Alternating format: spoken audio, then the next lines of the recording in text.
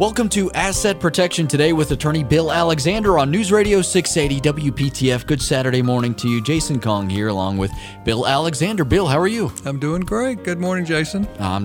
Bill, I'm worried about some people out there because Monday is tax day. So do you have any last minute advice for people here? Well, it's too late for any significant tax advice for this year other than I guess it is important that for all those folks who are required to file an income tax return, and that's most of us, that it is critical that you file your income tax return timely. And what that basically means is no later than Monday. Right. Unless, there's always the exception, unless you file for an extension to file your tax return later. And in fact, a lot of folks actually file extensions. The folks who know they're getting a refund typically file timely. In fact, those folks should have already filed long before the last day, because the sooner you file, the sooner you receive your tax refund. But even if you file for an extension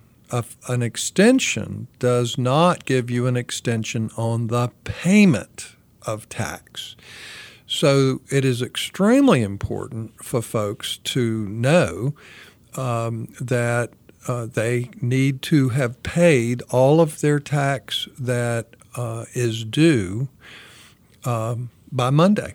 And if you're filing for an extension, make sure you send money in with your extension. If you have any kind of anticipation that you will owe tax, it is important. Because if you fail to pay every penny that you owe, then you will have both a penalty for not paying timely, even if your tax return is filed timely. You'll have a penalty for not paying tax, and you'll also owe interest on the money that you've owed. Now, obviously, if you're expecting a refund or if you think that you will have paid in more than what you owe, then it won't be a problem for you when you file your income tax return. So the bottom line is my sympathies go out to all Americans.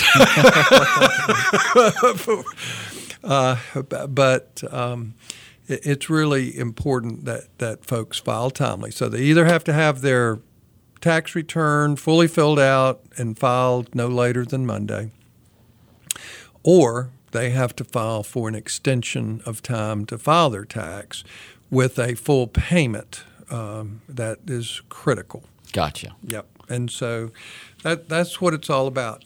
More interesting, I think, is what are we going to expect for next year? Right. Because the 2018 taxes look very different than 2017 taxes in terms of the dynamics of the tax return.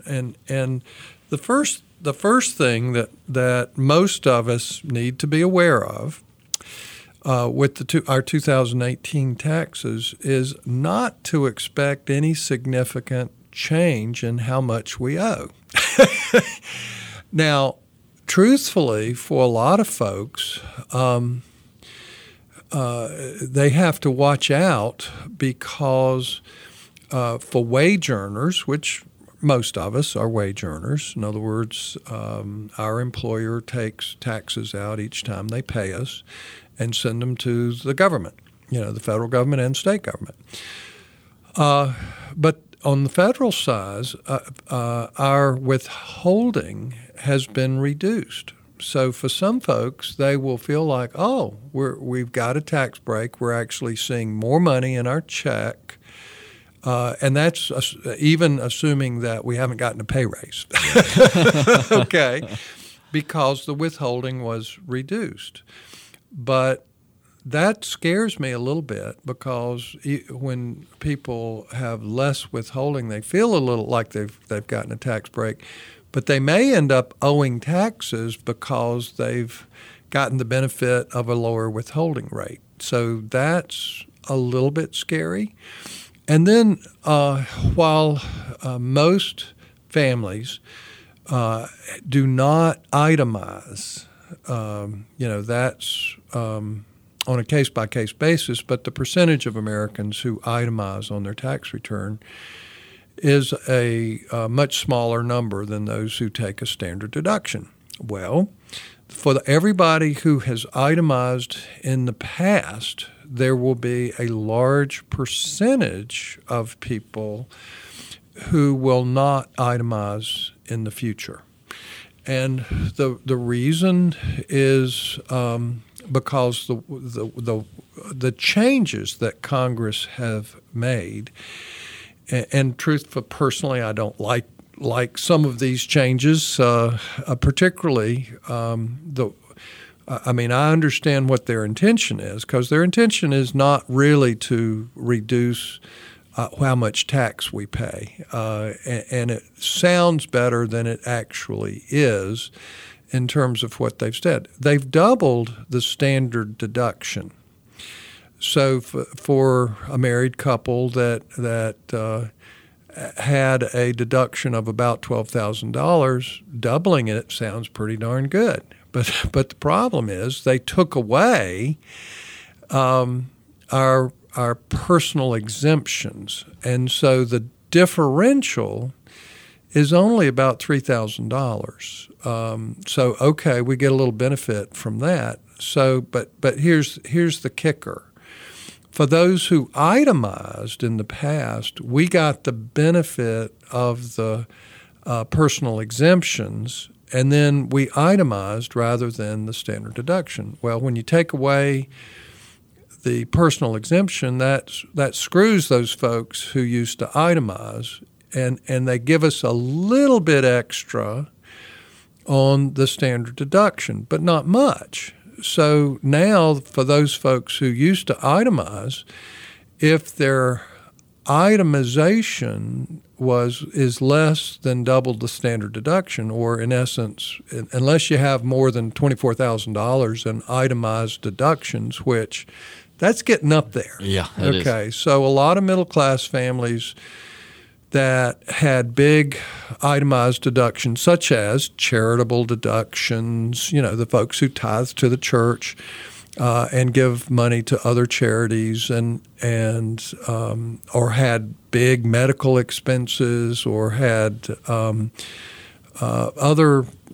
just whatever other itemized deductions there are, then the bottom line is all of that's gone away. Mm-hmm. So for those folks who used to itemize, then you may find that your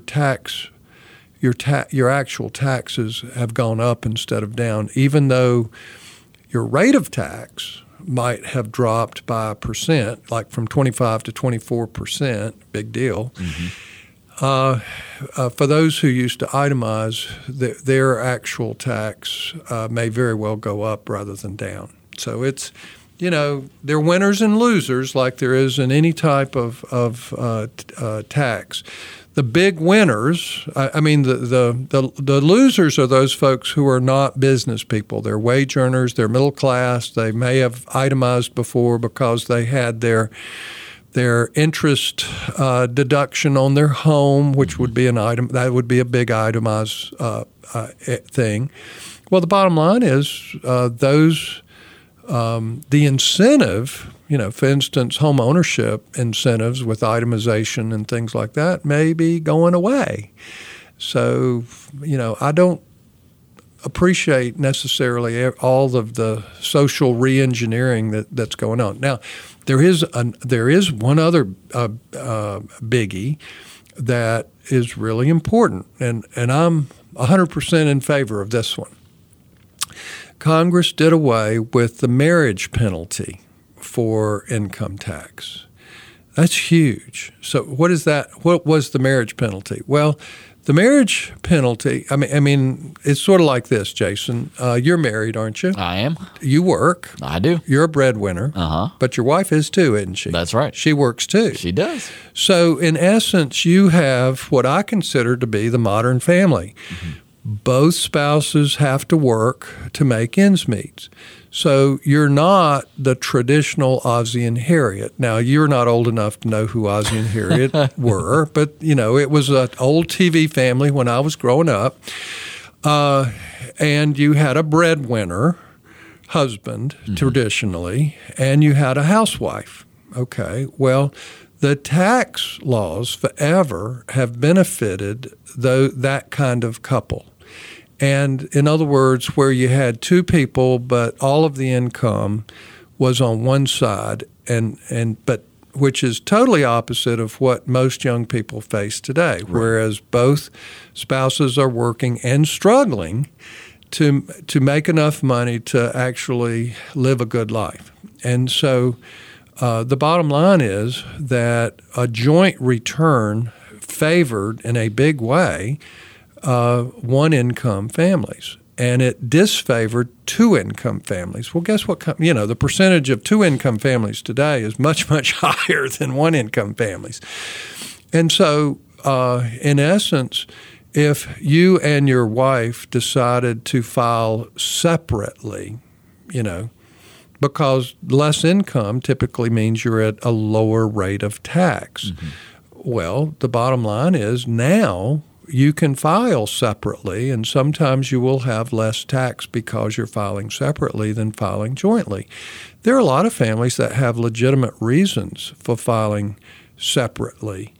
One might be that you have a spendthrift that hadn't paid their taxes and owes a lot of tax, and the spouse doesn't want to get caught up in having to file a joint return and owe tax to the IRS because of your spouse not paying their tax the way they should. Yeah. There are a lot of reasons, where filing separately might help. Now, with the fact that they've done away with the marriage penalty so that a single person's return is not penalized. So if you're married and file separately, you'll pay exactly the same amount as though you were unmarried and filing single. Now, to me, that is fair. That's the way it should be. Now, you can still do a joint return. So if you have the Ozzie and Harriet family, you still get that benefit. But now you're not penalized for being married if you file separately. So I'm delighted that finally has been socially re-engineered by Congress. Now, who are the other winners involved? Because most of us are not. If you own your own business, then you probably are a winner. Okay. Now, if you're a big corporation, you're the big winner. You've won the lottery, as far as for regular what we call C corporations. Big corporations are the big lottery winners in the new tax code. But regular old small business people are winners to some degree too, and that is, it's called a 191 exemption. And what it means is if all of your total income isn't too high, and by too high, I believe the cut is about $315,000, which most people would be more than happy to make that much money. So if now what I mean is not your business income, but your income from all sources, your net income from your business, any wages that you earn, interest, dividends, Social Security, whatever other income you might have is all added together for that big number. And if you're under that, then you get your 20% of your business income is not taxed. Well, that's huge. Yeah. That's a big tax cut for relatively successful businesses. Now, for the small C corporations, a lot of folks don't realize that small C corporations had a lower tax rate to begin with. And now they're shoved in with everybody else, with the big companies that got the huge break. And those companies probably will see very little difference in their taxes, the small C Corps. So the business owners are the big winners in this tax code, and the rest of us, we might get a little bit of extra bread, and there'll be a number of us that have to pay a little more. But there's not going to be a huge Titanic-type sinking for the great majority of Americans. Probably the biggest losers in this are the folks who pay alimony. And why Congress did this one, I have no clue, because it's always been the other way, where if you paid alimony, that basically came off the top of your tax. In other words, you did not pay tax on that amount of money that you gave to the other spouse in alimony, and the spouse who received the money paid the income tax on it. But Congress shifted that burden, so now the person receiving the alimony does not pay income tax on it. The person who pays the alimony must pay the tax. I suspect they did it because they thought they were going to get a little more money, from the folks who pay alimony, because they would be at a higher tax rate typically. Mm-hmm. But is that good public policy?